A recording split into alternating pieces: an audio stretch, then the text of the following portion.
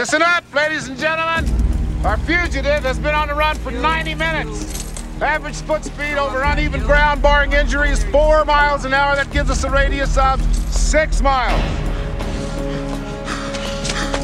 What I want out of each and every one of you is a hard target search of every gas station, residence, warehouse, farmhouse, hen house, outhouse, or doghouse in that area. Checkpoints go up at 15 miles. Your fugitive's name is Dr. Richard Kimball. Go get him.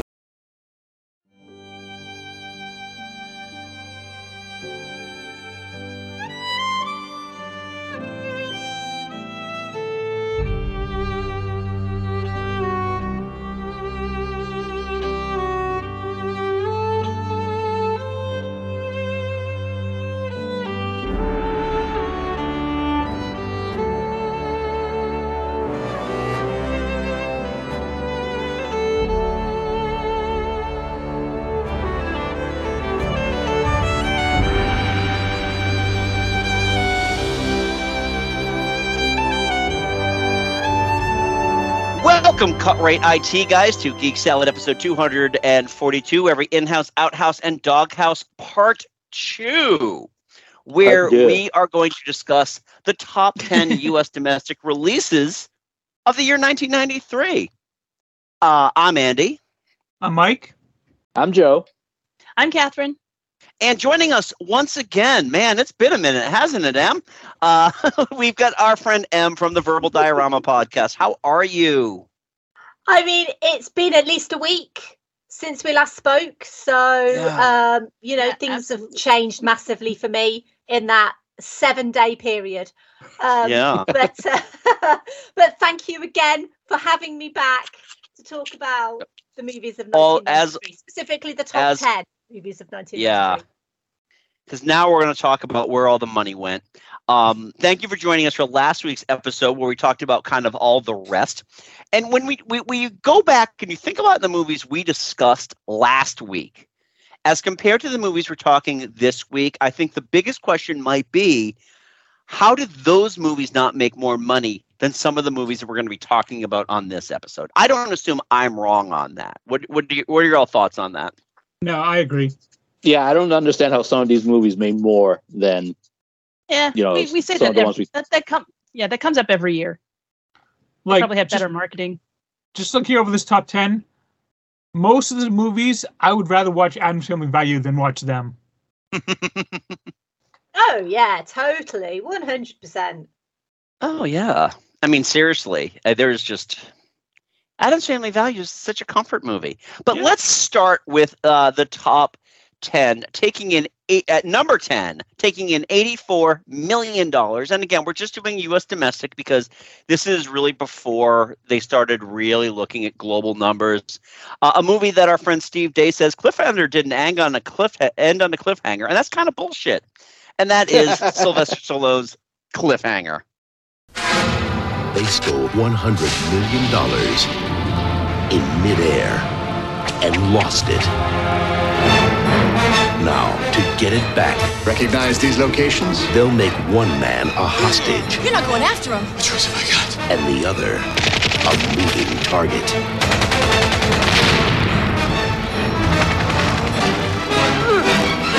Cliffhanger.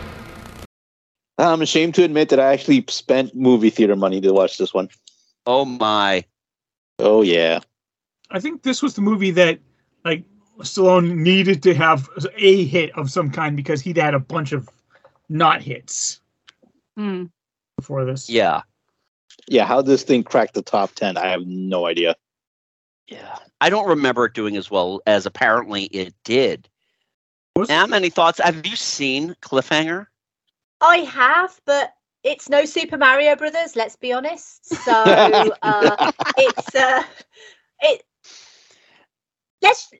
I think the thing is, I think this is going to be like a recurrent thing that we always kind of come back to, is when it comes to most of this top 10. Most of this top 10, I'll be honest, I have not even seen, because I was out there watching movies like Super Mario Brothers and Adam's Family Values and Last Action Hero. So, but Cliffhanger's fine. Like, if someone said to me, "Do you want to watch a movie?" I wouldn't go, "Oh yeah, let's watch Cliffhanger." It's just it's fine. It's just fine. I think I see why it cracked the top 10. What's that? Because the villain was played by John Lithgow. And I think that is this was in the era of the early 90s where they really wanted to make John Lithgow be like that psychotic villain. And I don't know. I don't feel like that works. Like, he's an excellent actor and he could pretty much pull off anything. Outside of Buckaroo Banzai, he shouldn't be that's the only good movie or only movie where he played a good villain. He's such a lovely man, and that's the thing, is that, like, you see him in other movies and he's so lovely in them, and then it's like this. And there was another movie, I don't know if it was Ricochet, I think that might have been the name of the movie, where he was going up against Denzel Washington and he was like a serial killer. Actually, wait, no, wasn't he a serial killer in Dexter? Yeah, I think so. Maybe. I'd have to double check with know. Donna, but yeah, I think so. Okay. One thing that my coworker Eric and I all have talked about, like, is apparently John Lithgow was in the running to be the Joker for Batman '89, and both of us think that is an alternative Batman we would love to see, because him as the Joker would be interesting as all get out. Huh. Yeah, I can see it. I could, at that time, I probably could have seen it more than I can see it now, 30 plus years later. Yeah. But yeah, so there's this YouTube channel I watch called Space Ice, and they do like these over the top. It's got like the guy just does this over the top trailer voice, and he did Cliffhanger, and it actually is pretty funny. So check that out if you just need to get like a 10-minute trailer on a movie with the guy with the voice. But I'm assuming we don't have any strong feelings about Cliffhanger, though. And like I said, I paid movie money for it, and that's all I can remember about it. I think I've ever actually seen it. My lingering question is, how did Demolition Man make less money than this one? Exactly. Because Demolition Man is a way better Sylvester Stallone movie. Yeah, absolutely. Yeah. All right. Well, let's move on to number 9, taking in $96 million, winning the Oscar for Best Picture and Best Director that year, and a movie that Steve Day says, "That is a pretty mellow guy," which is why I was actually scared when he turned around and shoot the two kids sitting behind us during Schindler's List, who were making commentary on Beavis and Butthead. They left the theater in terror. Demons run when a good man goes to war. There were names that stood for evil, for madness, for terror. But there were also names that brought hope, that meant courage. Names like Oskar Schindler. Their lives meant nothing until their names meant everything to him. A film by Steven Spielberg, Schindler's List, rated R. Man, this is a tough movie to talk about. Yeah. Yeah. Especially right now. Yeah, with everything that's going on, it's a tough. I mean, yeah. Yeah, people are apparently cool with Nazis now, so that's like, it's kind of tough to talk about that. Mike M., you've both been notoriously quiet, and I don't know if that has to do with the international lag, M., but thoughts? No, it's nothing to do with the international lag.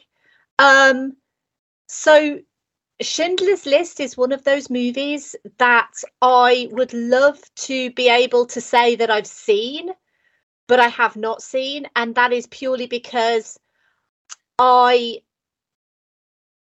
know that it would really, really upset me. I know that it would, and I tend to avoid movies that I know will really affect me deeply emotionally.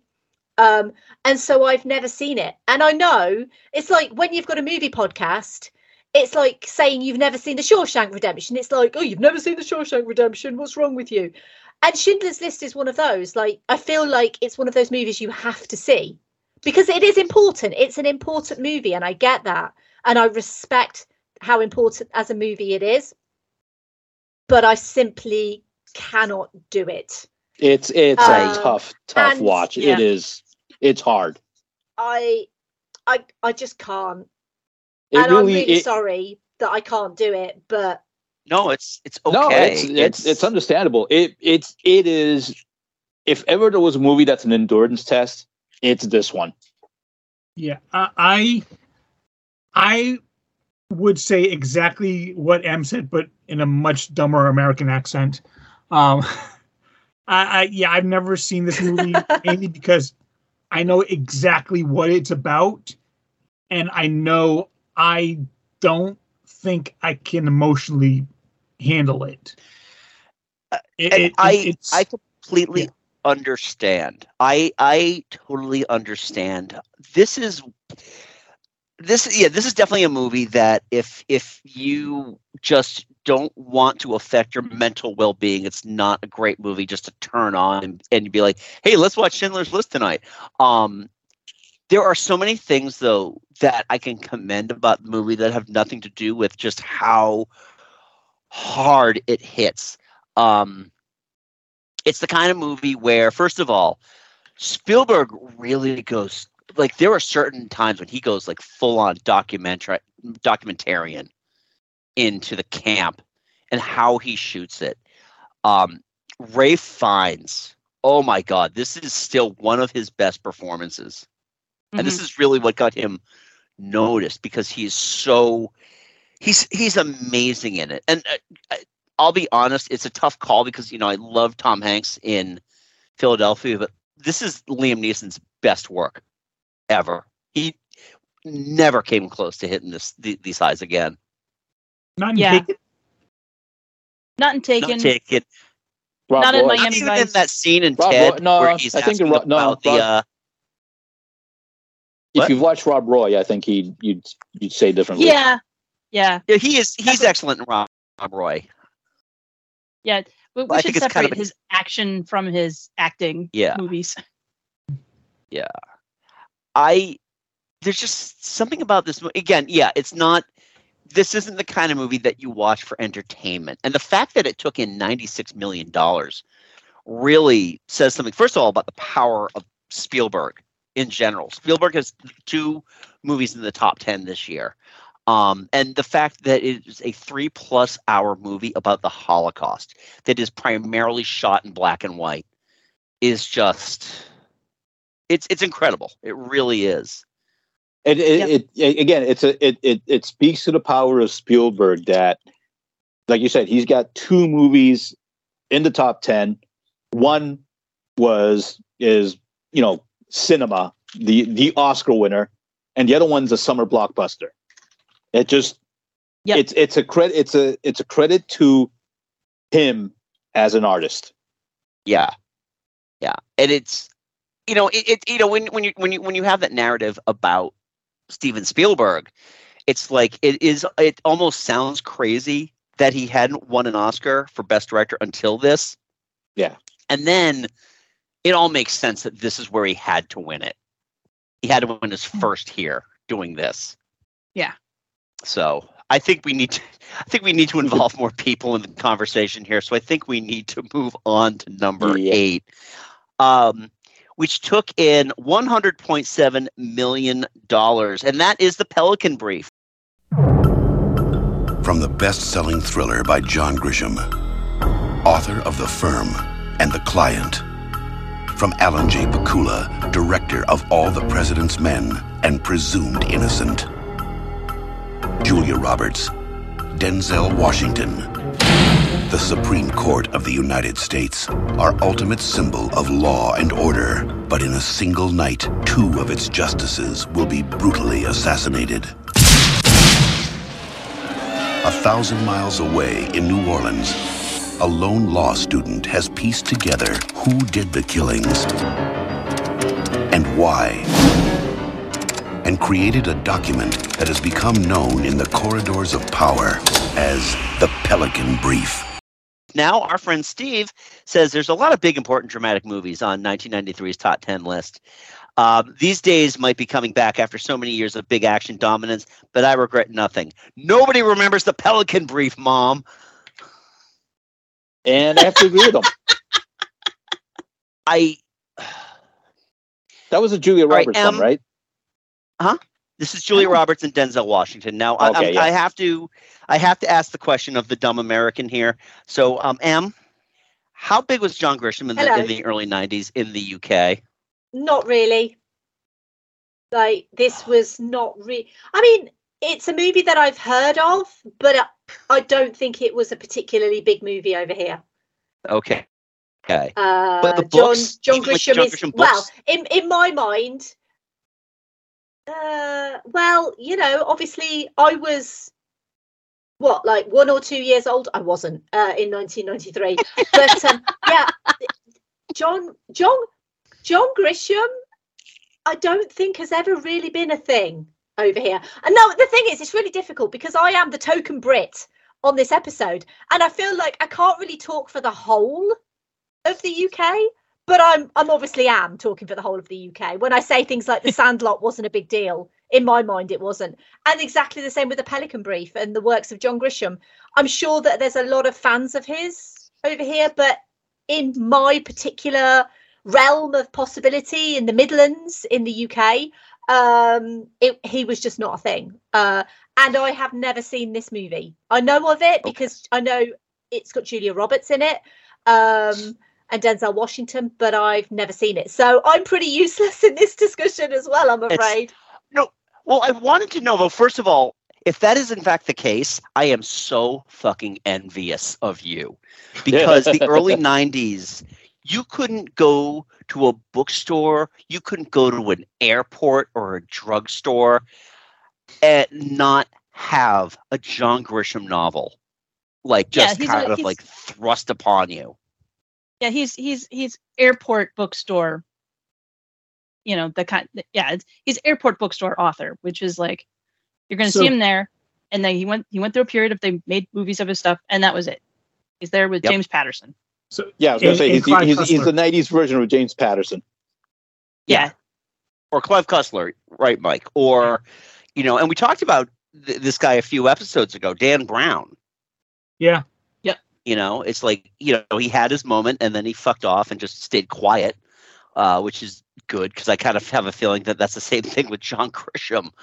I've never seen this movie. This book is impossible to get through if you like to read good, thought-provoking books. This is not the book for you in that case. I've seen one Grisham movie, and it's none of the ones we're talking about. I've seen The Client, and that's it. Okay. And it wasn't bad. It was just, you see it and then you forget it. Denzel had a year, huh? He did have a year. And this is the highest grossing thing he has that year, too, which is crazy to me. He's got this, he's got Philadelphia, and he's got Much Ado About Nothing. He was busy. I forgot he was in Philadelphia. Jesus. What the hell's wrong with me? Oh, my God. He's Tom Hanks' lawyer. How did you forget that? Yeah. He's got second billing in it. I know. You know why? Because I'm so enamored with Tom Hanks in that movie that... good Lord. Joe, any thoughts on this one? I never watched it, so... Okay, yeah. None of us have. Yeah, if I saw it, it was in 93 or 94, and I don't remember a thing. Okay. All right, well, let's move on to number 7 then. $102.3 million in The Line of Fire. It was one of our nation's darkest moments. And he was there. The only active agent who ever lost a president. 30 years later. Do you really have the guts to take a bullet, Frank? The hell is this? He's back. This guy's gonna make a try, and I've got to be there. In The Line of Fire. I see you standing over the grave of another dead president. Clint Eastwood. That's not gonna happen. In The Line of Fire. Rated R. That's Clint Eastwood, right? This is Clint Eastwood's follow-up to Unforgiven. Which, in my opinion, is still his best movie. Acting or directing? Both. I don't know. Some of his early stuff is really good, but it's good. But like in terms of just coming to grips with he's getting older. This movie is good. This movie is pretty tense. But this movie lives and dies by John Malkovich. Yeah. Ooh. Oh wait, he didn't direct this one. No, he didn't direct this one. Wolfgang Peterson directed this one. Okay, you can all get your nerd horns out for that one. Nerd!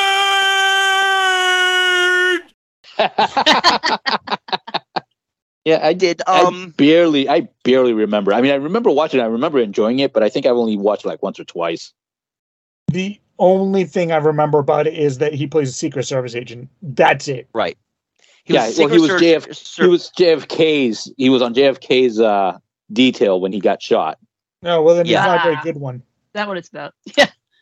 Well, yeah, no, it's like one of those. He's coming to grips with it, and it's basically it's like he suffers PTSD from that. It's affecting his performance and shit. Em, have you seen this one? Nope, I got nothing. On this one. I'm afraid, literally. Gotcha. No. It's pretty. If you're in the mood for like a good action suspense, it's really good. Again, you have to love John Malkovich in order to really enjoy this movie, because the choices that he makes. There's this fantastic scene where Clint Eastwood's got him hanging off of a building, and he's got his gun. He's got his pistol on holster. He's pointing at him. He's trying to pull him up. And Malkovich just wraps his mouth around the nozzle of the gun, and he can't kill him. It's really like the choices that Malkovich made in it are incredible. But I think we're going to leave it at that. Man, all right, we're already at number 6. And that movie we have not watched many of these. I know, this is kind of crazy. We should have done this first, I think. Well, it's kind of a reflection of the quality of the movies that weren't in the top 10 versus what were in the top 10. You know what? I'm going to harken back to what Dave McClane said that I read at the top of the last episode. That there was a lot of unspectacular, boring movies that really brought audiences in. And there was so much good stuff it's under the surface that we've already talked about. Right. But let's talk about number 6 here. Taking in, good Lord, $106.6 million. Indecent Proposal. From the producer and the director of Fatal Attraction. Suppose I were to offer you $1 million for one night with your wife. A provocative offer. David, I think you want me to do it. An irresistible seduction. You might enjoy it. Don't bet on it. An indecent proposal. It was just sex, not love, just sex. Robert Redford, Demi Moore, Woody Harrelson. Indecent Proposal, rated R. And Steve writes for this one. Literally everyone would agree that an indecent proposal for the right price. All that awkwardness would disappear next month, and you didn't have to pay the mortgage.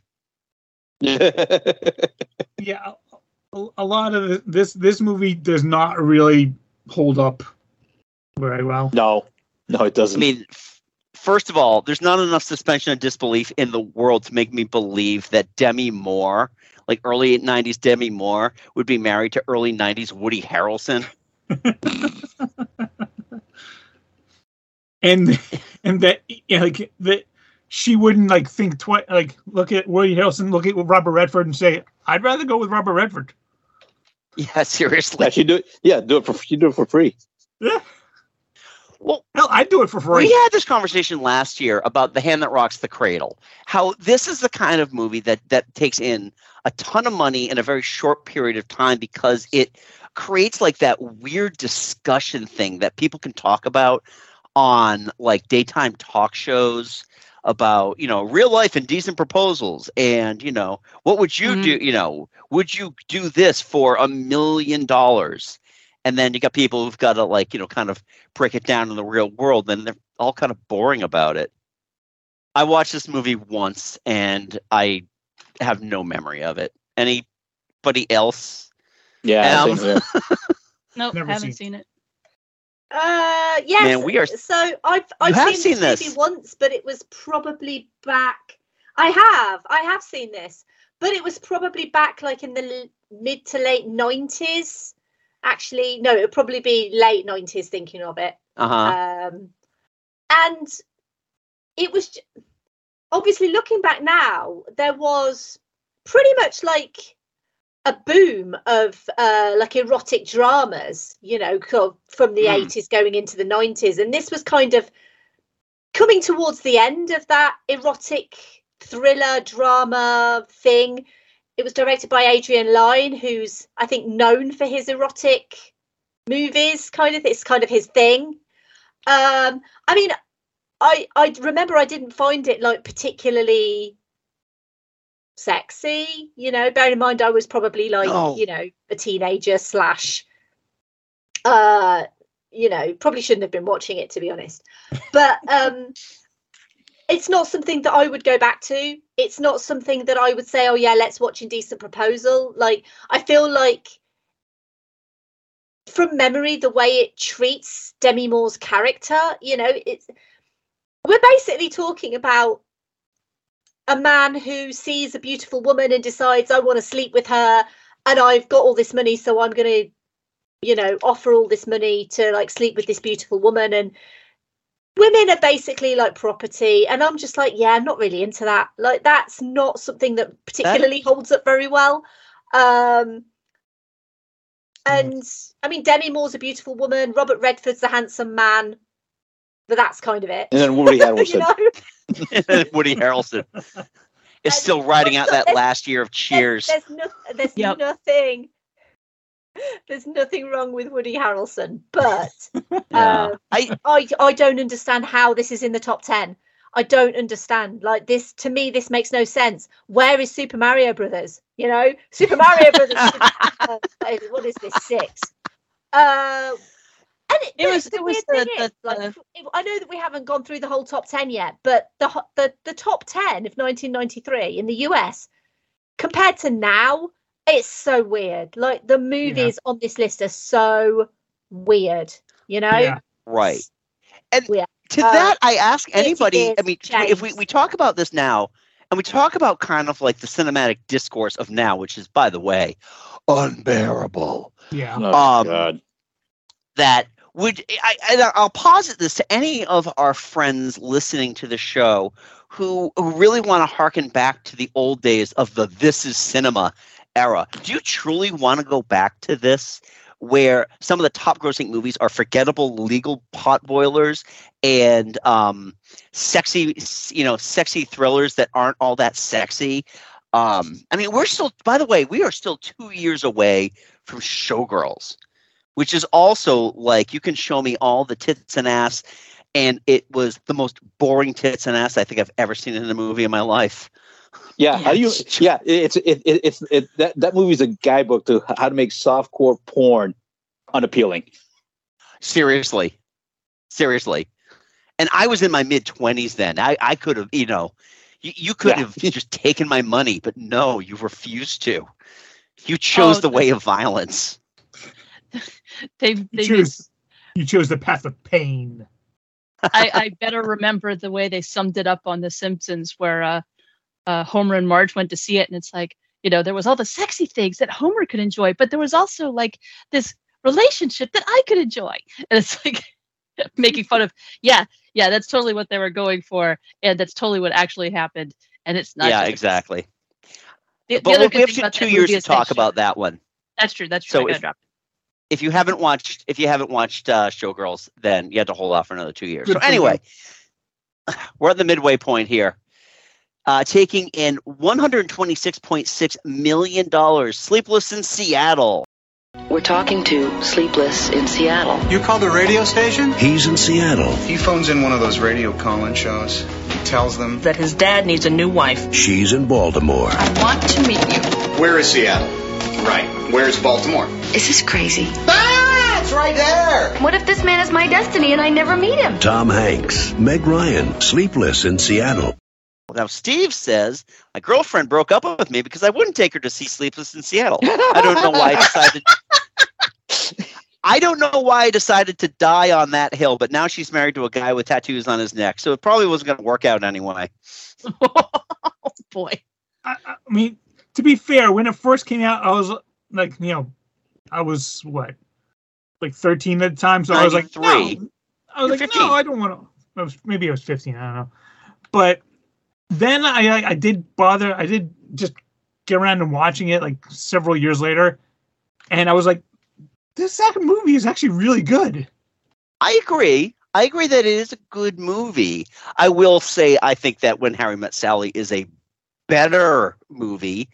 I know it doesn't feature either of these two. No, it features Meg Ryan. What am I talking about? Yeah, but it's it's just in terms of the Nora Ephron rom-com. The oeuvre, if you will. Yes, When Harry Met Sally just hits the spots that I love, but I do like Sleepless in Seattle. I feel like it definitely it's got a lot of classic elements to it. Doesn't feel super dated. Apart from the fact that no cell phones, but what are your all thoughts on it? I don't know. To me, it always felt, because When Harry Met Sally set the template. Mm-hmm.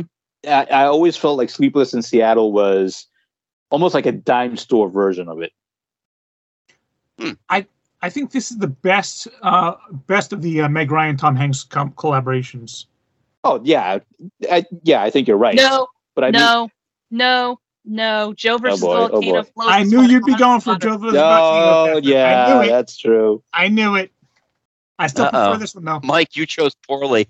No, I prefer this one to Joe versus the Volcano. I like Joe versus the Volcano, but I prefer this one. Joe versus Volcano is too weird. But thoughts on Sleepless in Seattle? Yeah, sorry, I'm very typically British, so I do like to wait. We like to wait and queue in Britain, so I like to wait for everyone and then I'll say my piece. So I really love this movie. I agree with you, Andy. It's no When Harry Met Sally or Super Mario Brothers for that matter. But I think it's a very sweet, lovely movie. I think that Meg Ryan and Tom Hanks are both pretty perfectly cast in this movie as well. And it's just very lovely, very sweet movie.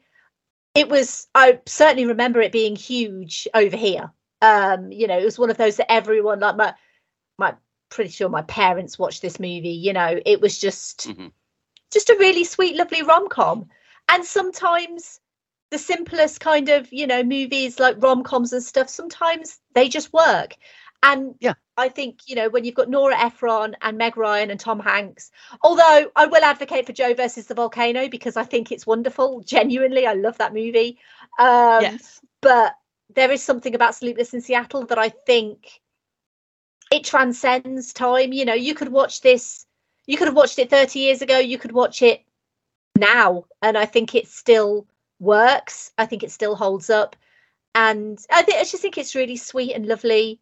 And the chemistry's always been really good between them. So, right. I mean, I definitely prefer this over You've Got Mail because I think You've Got Mail doesn't quite work so well. So, it's a sweet movie. Again, it's like, okay, this was the 5th highest grossing movie. Like, what's going on?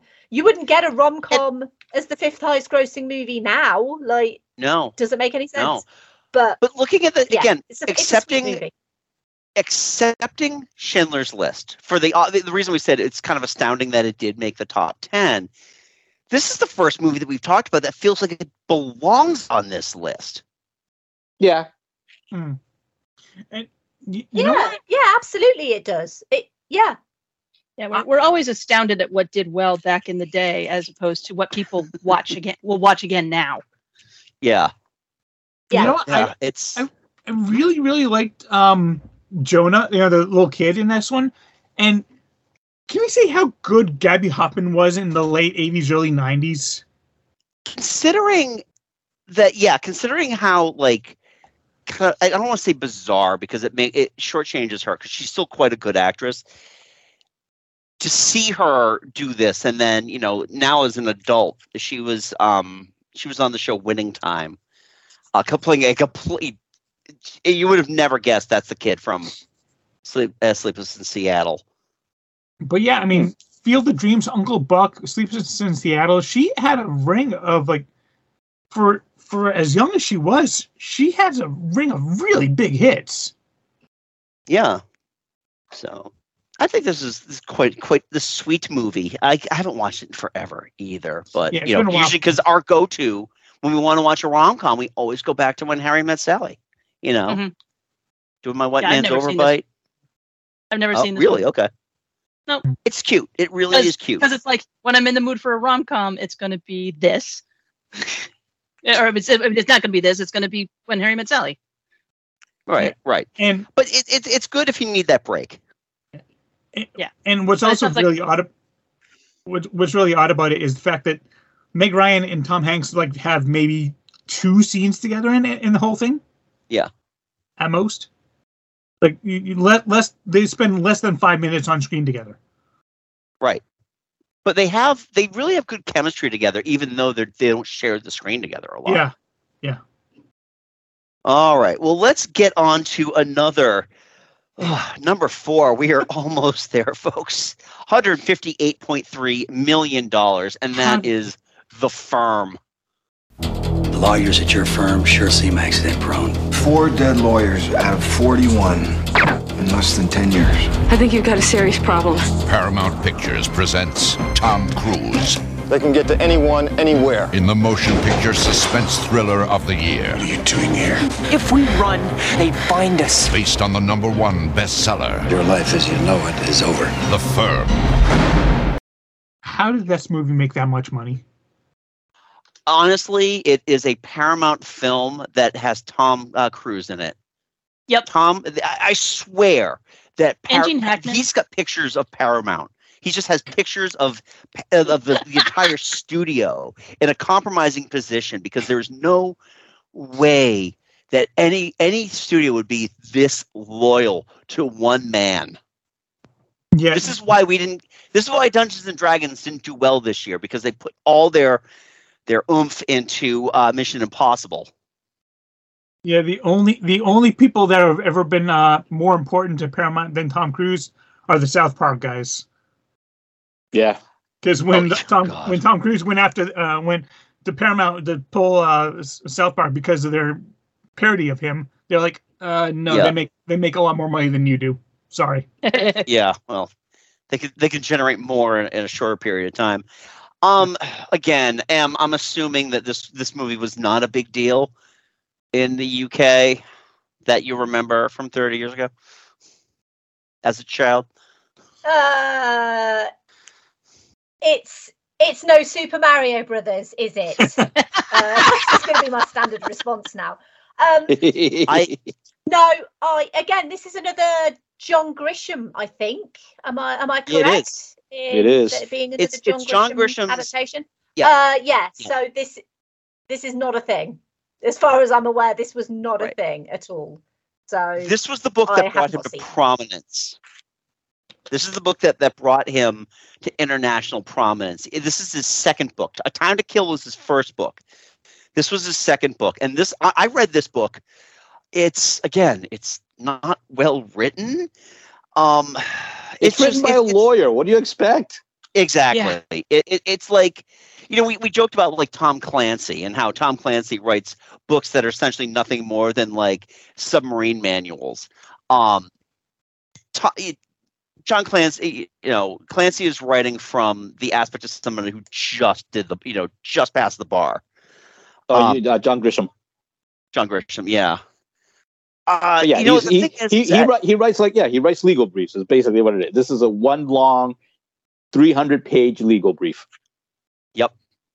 And the only thing that really stands out about this movie is its Dave Grusin score, which was nominated for an Oscar.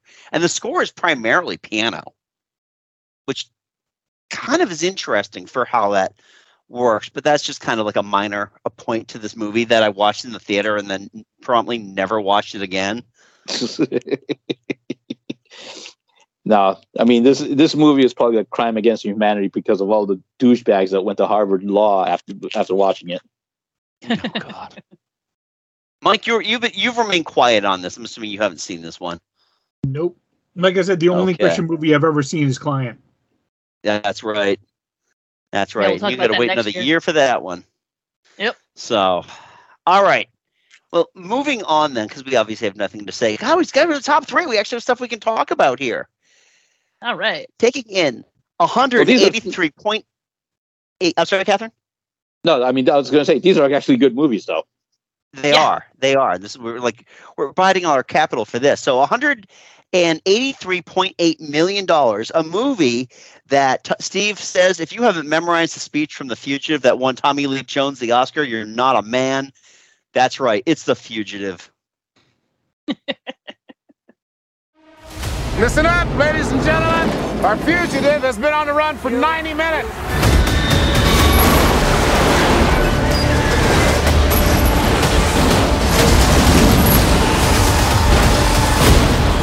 You're suggesting that I killed my wife? How dare you? When I came home, there was a man in my house. I fought with this man. He had a mechanical arm.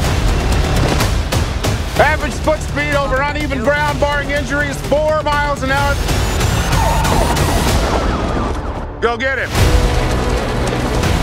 I didn't kill my wife. I don't care.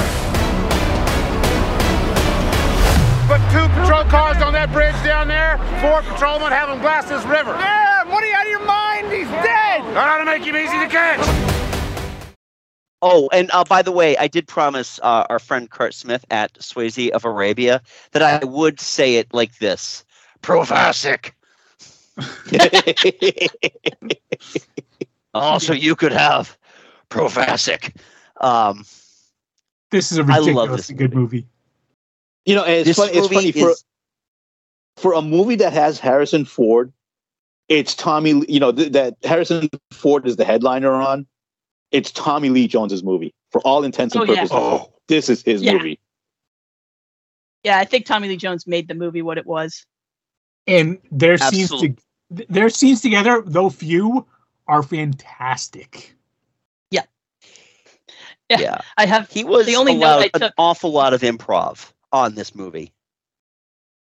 The only note I he was allowed. Yeah, I believe I Don't Care was improv. It was. Yeah. Well, the Inhouse, Outhouse, Doghouse line was also improv. They improv'd it once. They liked what they saw, so they rolled the cameras a second time. They let all the extras, all of his federal agents, they let them kind of like do their own thing, because there is one of the podcasts I listened to, it was a shit show, does a whole thing about The Fugitive. And there's a lot of detail behind how fast they needed to get this movie going.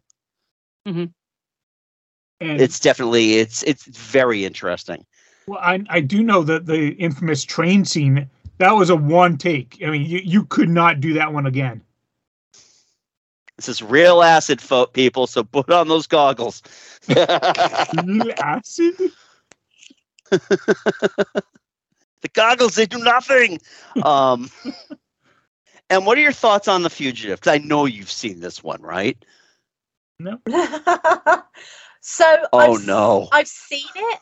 But it was a long time ago, and I don't think I've seen all of it.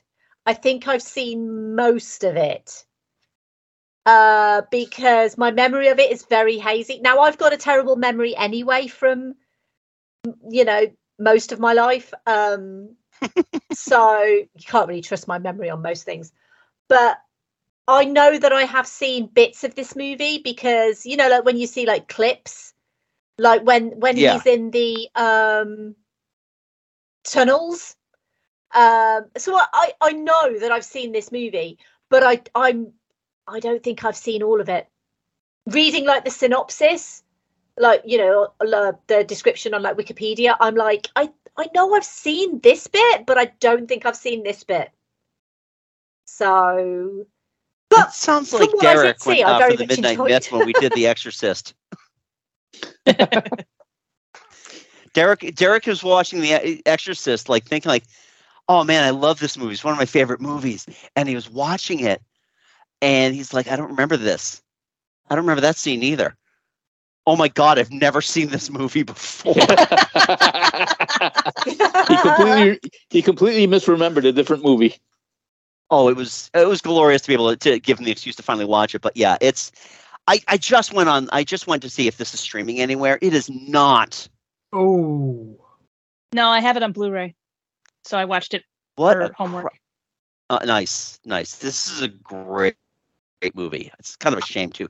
This is one I think warrants a rewatch. It's so tense, and again, it's Tommy Lee Jones. It's just the drive that he has is so good. It feels real. Yeah, you know, I'd seen him in other movies before, but this kind of solidified the Tommy Lee Jones character. Because if you want a Tommy Lee Jones, performance, this is what you point to.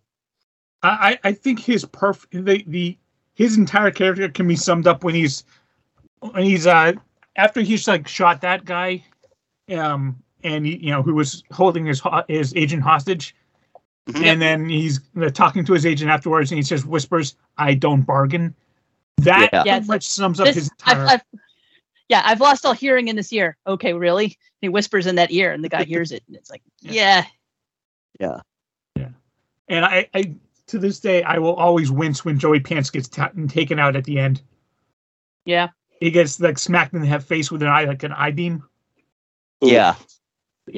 Mm. God, I forgot he's in this movie. God, I gotta watch this movie again. Show it to people. God, I love this movie.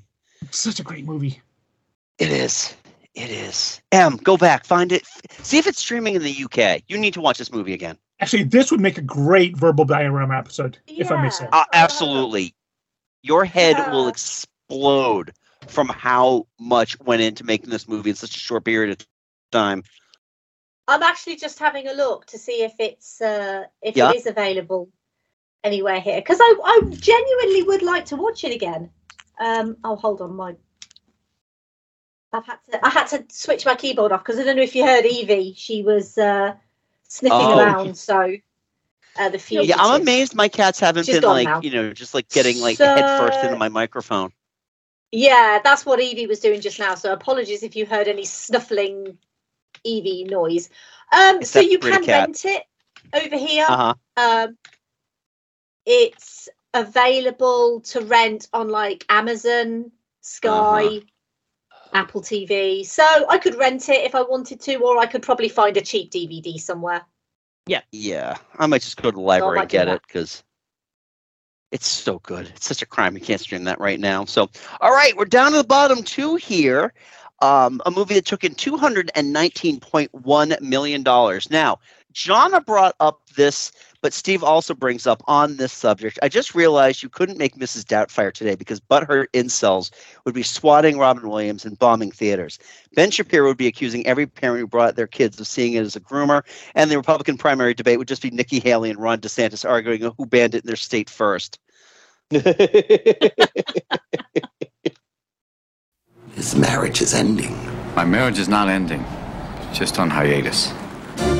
To put his family back together, Daniel Hillard needed a job. Do you have any special skills? I do voices. Yeah! Nancy and I are still looking for the other half of my head. Look at me right now, Moneypenny. I want to undo that bow and get to know you. Mr. Hillard, do you consider yourself humorous? I used to. And a decent home for his kids. How do you like it? Can't you just tell Mom you're sorry? But he found a way. I'm placing an ad for a housekeeper. Housekeeper? Could you make me a woman? To have both. Wow. Let's pray.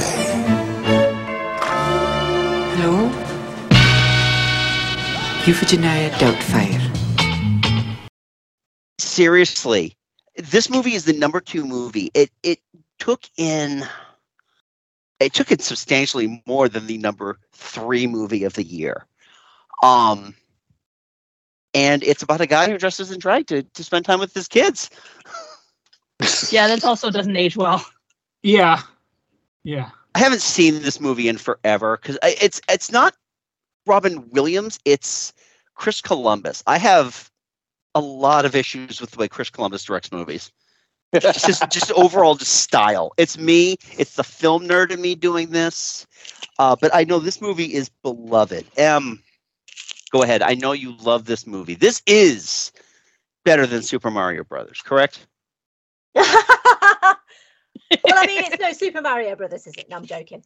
So again, it's like this period in time was one of those periods in time where I watched a lot of movies as a kid, and it's like Mrs. Doubtfire is one of those perennial movies that just fills me with so much nostalgia and warmth, and it's probably mostly to do with Robin Williams, because I've been always very vocal in the past about how much I love Robin Williams and how much he meant to me personally, how much his performances have always meant to me. And yes, you can look at it with a modern lens now and say it doesn't really hold up. However, it's just such a heartfelt and wonderful movie, and it's genuinely very funny. Like, there are parts of the movie that still make me laugh out loud, and I've seen it so many times and I still laugh. And one of the things I actually really like about this movie is I feel like Hollywood in particular kind of has this trope of, oh, well, everything will be all okay at the end and mummy and daddy will get back together and everyone loves each other. And what I really like about this movie is that doesn't happen. Like, they're like, no, we can't be together. We don't work as a husband and wife. It's better for us if we separate. It's better for the kids, and it's just like telling kind of kids that do come from parents who are divorced that, you know what, it's okay, because you're better off being happy separately than you are being miserable together. And that's kind of, I mean, my parents have always been married, but I kind of always took that because as a really positive message of this movie, that it's okay if your mum and dad are divorced. They still love you as the child, and it's okay. It's not okay that, that the dad in this situation obviously felt like he had no other choice. That's not okay. But ultimately, it ends on the happiest possible note that it can, which is it's okay to be divorced and it's okay to live separately, and you will still love your children regardless. And for a Hollywood comedy about a family, I think it's a little bit out there in that regard, because I think any other movie would just be like, oh yeah, let's just bring them back together at the end and everyone lives happily ever after. I like that this movie doesn't do that. But mostly I love it because of Robin Williams and even Sally Field. I think Sally Field is very underrated in this movie. Pierce Brosnan. I think the scenes between Robin Williams and Pierce Brosnan are brilliant, because Pierce Brosnan is the straight man and Robin Williams is just this kind of goofy Scottish nanny. And don't even get me to do a Scottish accent, because I cannot. That is still really impressive to me, the fact that Robin Williams can do that and kind of, bring that character to life, because Mrs. Doubtfire does feel like a real person. It's a bit like, like when you've got puppet work in a movie and the puppet feels real. Mrs. Doubtfire feels like a genuinely real, wholly formed person. And that's down to Robin Williams and just the stuff that he can do. But I have so much love for this movie, and this movie will be an episode at some point, because it just will. Just because it's, I think it's really special. Just because. Yes. I think this movie's really special, and I think it deserves to be in the top 10. Absolutely, it does. I did find that the end was surprising to me, mainly because they don't get back together. They are better off apart, and the fact that this is how he's able to work is by now making the character into a TV, like a children's children's show host. I thought that was a really great way of ending the movie. And this movie all Mrs. Doubtfire all the time, which makes sense too, because Mara Wilson is charming, because Mara Wilson is always a charming little kid. Whichever Lawrence that was, on the other hand, was just kind of like, okay, we have our angry boy. Any other thoughts, folks, on Mrs. Doubtfire? It has been a very, very long while since I've seen this one. I barely remember it, but I really, really liked Harvey Fierstein. Yeah. He was so good. It's just a good friend to Robin Williams' character. Yeah. Well, he was his brother, right? Yes, you're right. Yeah, sorry. Like I said, it's been a very long time. Yeah.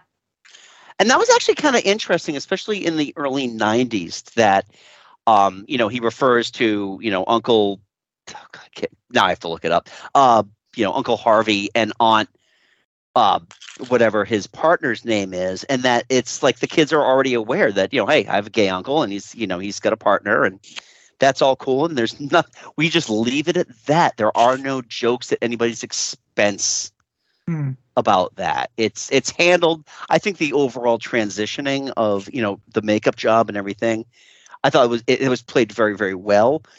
And we'll see this going forward in what I think is one of Robin Williams' best movies, in 3 years from now when we talk about The Birdcage. But, yeah. Any other thoughts on Mrs. Doubtfire before we go big and then go home?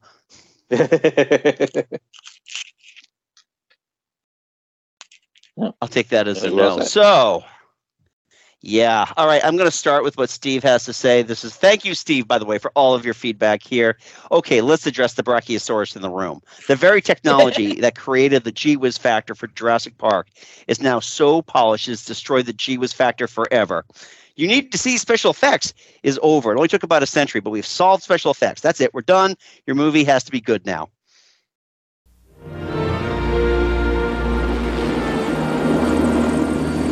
There it is.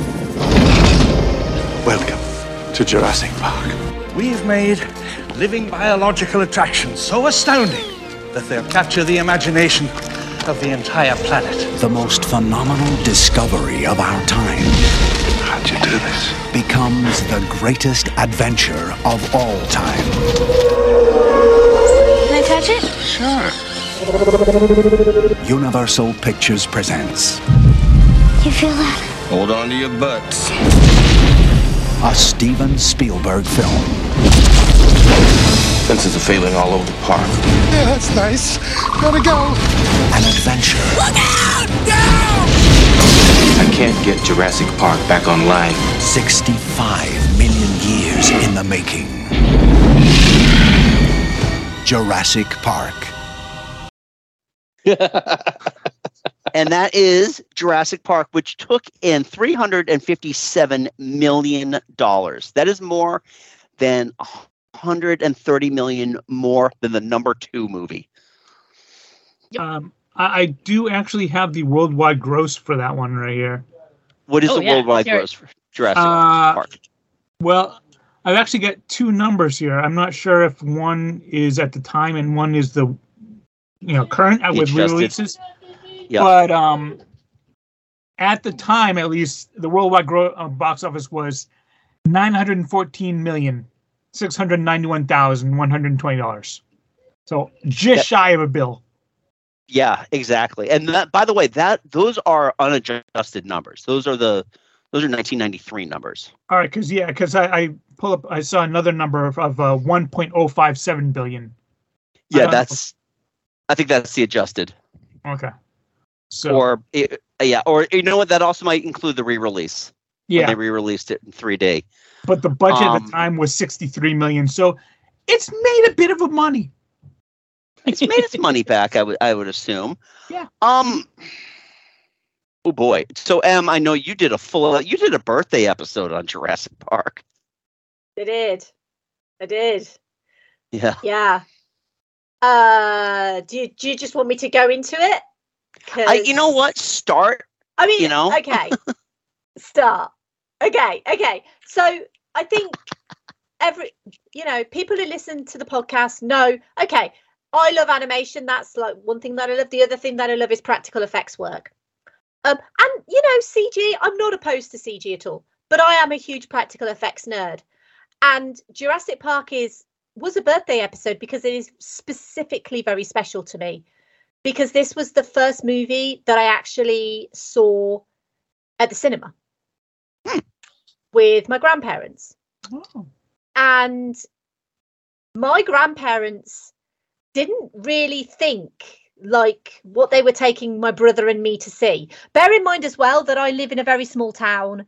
We didn't have a cinema back then in our small town.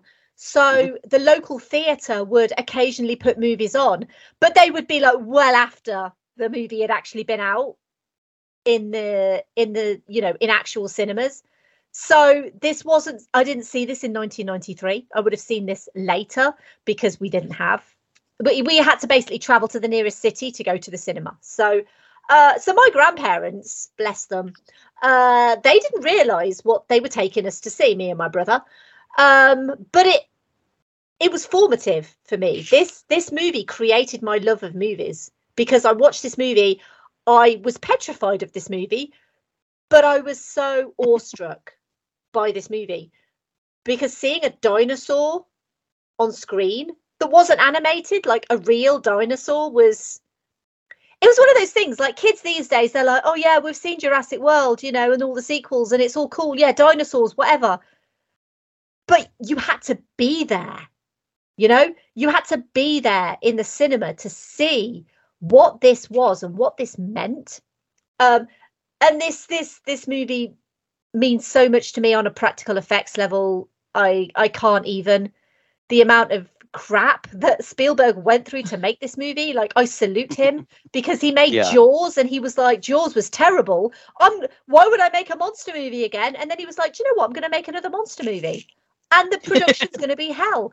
And he did it anyway. And I'm like, Spielberg, bloody love you. Like, only Spielberg could do this. And not only I'm sorry, I'm going to wax lyrical now. Not only do that, but make a really genuinely incredible movie with incredible characters. And obviously the story is Michael Crichton's. So, you have to give credit to Crichton, even though it's not quite the same. But, the cast, Sam Neill, Laura Dern, Jeff Goldblum, Richard Attenborough, Samuel L. Jackson, the ethics of it all, the implications of genetic engineering, the reliance on technology, the fact that we have strong female leads, quote unquote, in this movie without it going, oh, look, here's Laura Dern. She's a strong female lead. She's smart. She's practical. She gets shit done. She's tenacious. There is no fat to trim in this movie. This movie is, I'm going to say, and I feel like you will all agree, I feel like this movie is perfect. There is nothing wrong with this movie. This movie is blockbuster cinema, perfectly packaged and delivered. From a technical standpoint, this movie was perfect. This is better than Super Mario Brothers. From a technical standpoint, just from a movie making, the actual work of putting a movie together and making it all fit, it's near perfection. I remember, it's funny because I didn't watch this movie in the theaters. I saw it on VHS when it came out on VHS a few months later when I was up at school. And the thing to remember is this was around the time that home theater systems were starting to become a thing. Okay. So people were doing like a fully integrated, we're doing like fully integrated. It's like, okay, you got the big screen TV, which was back in those days was a giant projection. I don't know how my buddy got that into his room. But it was a projector screen TV with early surround sound system. It wasn't truly surround. It's just like you put a bunch of speakers around the room, and let the stereo sort it out. But the sound design and just the way it immersed you into that, looking back on it now, you think, oh yeah, that that's a CGI dinosaur. But when that first scene, when Laura Dern and Sam Neill look and see the brachiosaur, and you're like, wow, how did they pull that off? I wish like hell that my kids could have experienced that on the big screen. That scene, just that scene alone. But even then, they didn't, grow up where like the only dinosaurs you saw were badly animated or, like stop motion, and it was dark and Rain. Baby. Yeah. Baby, Secret of the Lost Legend and stuff like that, so like that was our first, like Em said, that was our first dinosaur, and it was just the first time you really see a dinosaur. It's bright, clear, sunny day, and it's just there and huge. It's not like partially hidden in the trees even. It's just fully visible, and they went for it. And the amount of technology that they invented in order to do some of the scenes, like running with the Gallimimus, was incredible, because that was all stuff that they invented for that movie. ILM just, they rewrote visual effects history with that. They rewrote all the rules of visual effects with that movie. Yep. But also, full credit to Stan Winston for realizing that if he didn't find a way to work in some practical effects into this, he'd be out of a job. So he actually worked very intimately with ILM to achieve this movie. Well, you know what? That's the great thing about it, and I think that's a lesson that a lot of modern filmmakers need to learn, is know when to know where CGI is appropriate and where practical effects is more, the better thing to do.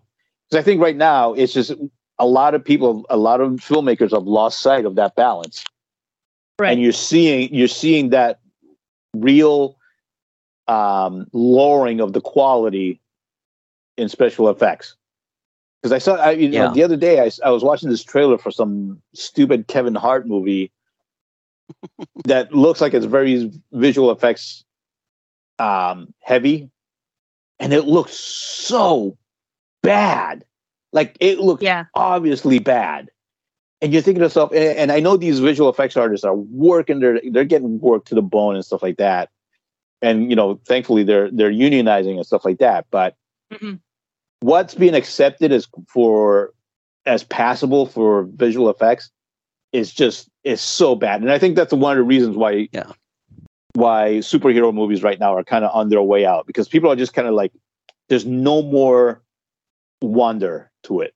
Well, there's no more wow factor in it. I heard it put once that CG has now become like stop motion animation, where when you know that it is, you see it, that you can't help but see it like that. Yeah, it's young Kenny Valley. When something's CG now. Yeah. But whereas, go ahead. Sorry. Whereas with Jurassic Park, like I said, with a benefit of 30 years hindsight, we know it's CG. But at the time, it was so well done that it still holds up incredibly well, even with high definition. With high def.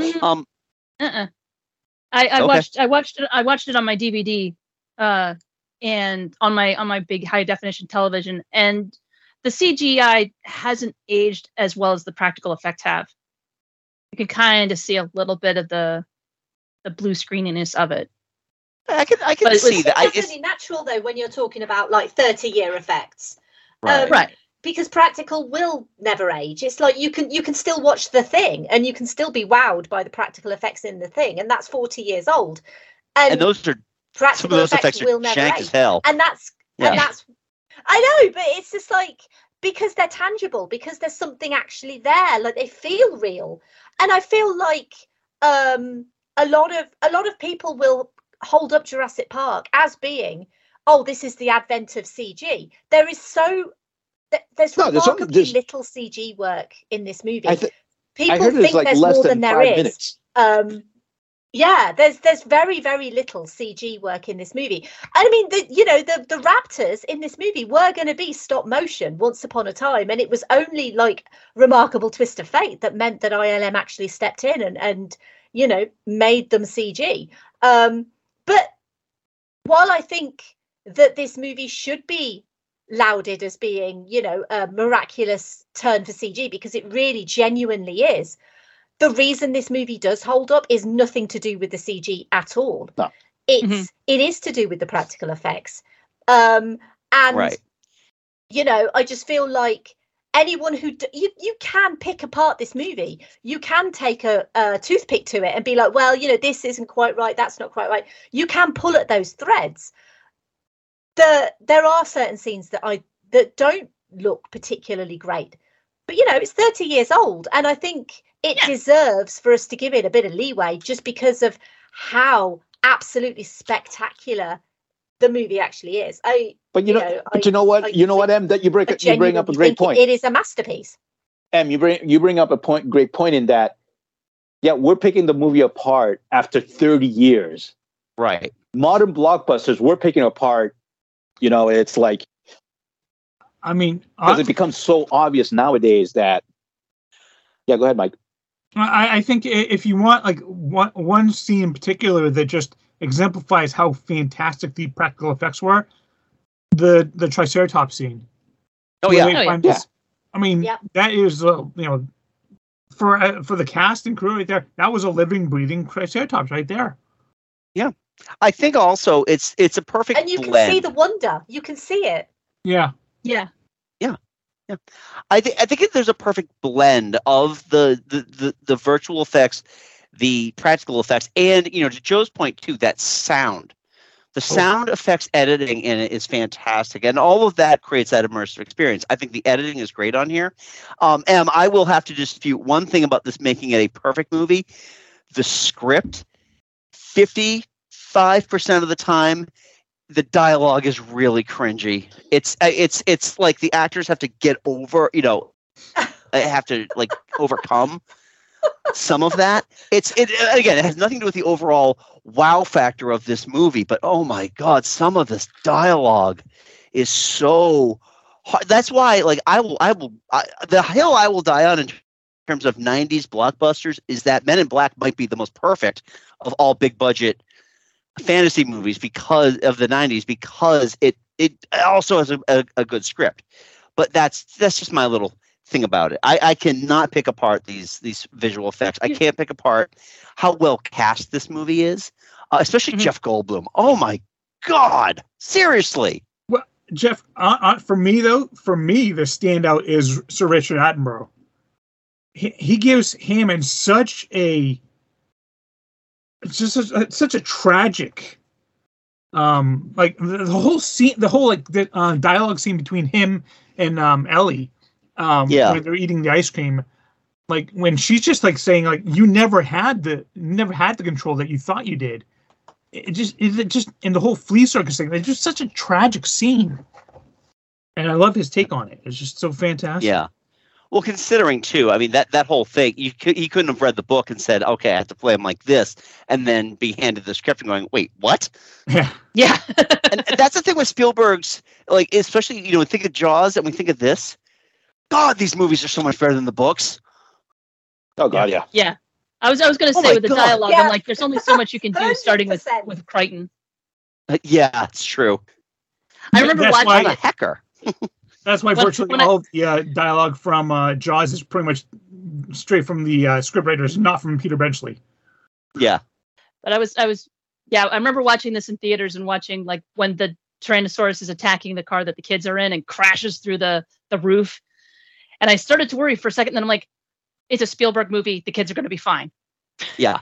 And I calmed down. Wait. You've seen Jaws, right?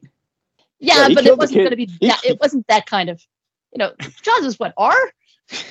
No. PG. No. Jaws is PG. It's 70s PG, but it's still PG. My goodness. Yeah. Yeah. But all right. Well, I think we've said quite a bit about Jurassic Park, and I know, Em, it is probably getting super late for you in the UK, so I think we need to say our farewells. But I had a great time talking about this, especially the top 3 here, because my God, this top 10. The hell. So that top 10 was rough. Yeah. It's very rough. So, well, Em, thank you so much for joining us again. I'm so happy to have you back live this time for this. I'm so happy to be back live for this. It's been, as always, a genuine joy and honor to be on Geek Salad and talk to you guys about these movies, most of which I haven't seen, but it's a bit of a rubbish top 10, isn't it? Let's be honest. It should have been Super Mario Brothers, Addams Family Values. Where were they in the top 10? But yeah, it's been a genuine joy. It is getting a little bit late here now. Yes. We're coming up to about 10:30 in the evening. So, but yeah, thank you so much for having me. It's been wonderful, and I look forward to the films of 1994. I can't wait. That is one of my favorite years of cinema. Before we let you go, Em, you want to plug your pluggables? Sure. So yeah, if anyone is interested in the making of movies, I guess, then you should listen to Verbal Diorama, because I am a film history podcast, and I do have an episode on Jurassic Park, as Andy mentioned, which goes into the making of Jurassic Park, which, as I said, is one of my favorite movies of all time. So but yeah, if you want to find me, you can do. You can find Verbal Diorama wherever you find Geek Salad, on your podcast app of choice. Or if you want to chat to me about movies, then you can. I am at Verbal Diorama on Twitter, because it's still Twitter, Instagram, Facebook, Threads, Blue Sky. Basically, all of the imitations that have come out recently, I am at Verbal Diorama on them. So come find me, and thank you all again for having me. It has been our pleasure to have you. Thank you so much. I can't wait to have another conversation with you soon about something. If you ever bring me back on, it's got to be a movie in 1999, because that's all we ever talk about. But yeah, and folks, if you want any more of this Geek Salad goodness, you know where to find us. We're at all the same places that Em is at in terms of your podcasts. We also have our YouTube channel, Geek Salad Podcast, where you can check out Mike and Mike weekly retro reviews. And you can follow us on Facebook at Geek Salad Podcast, and at Geek Salad Radio on Twitter, Blue Sky, and Threads. And next episode, as we're kind of doing the one a month until Andy's done with his theater thing, we are doing a Christmas episode. We are still kind of in committee as to what we're doing, but it'll be a fun episode nonetheless, because it's our annual Christmas episode, and they're always fun.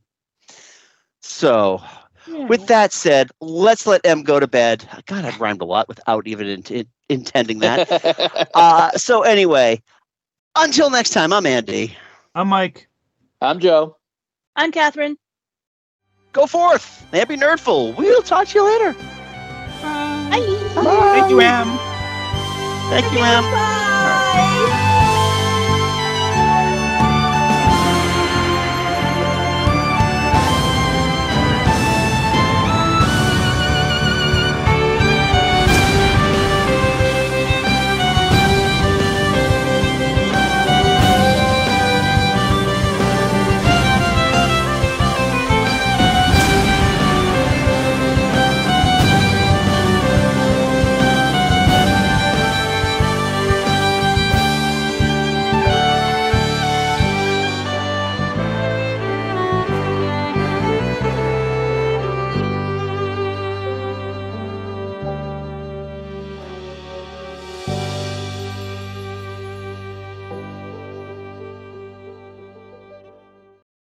It is just a delay.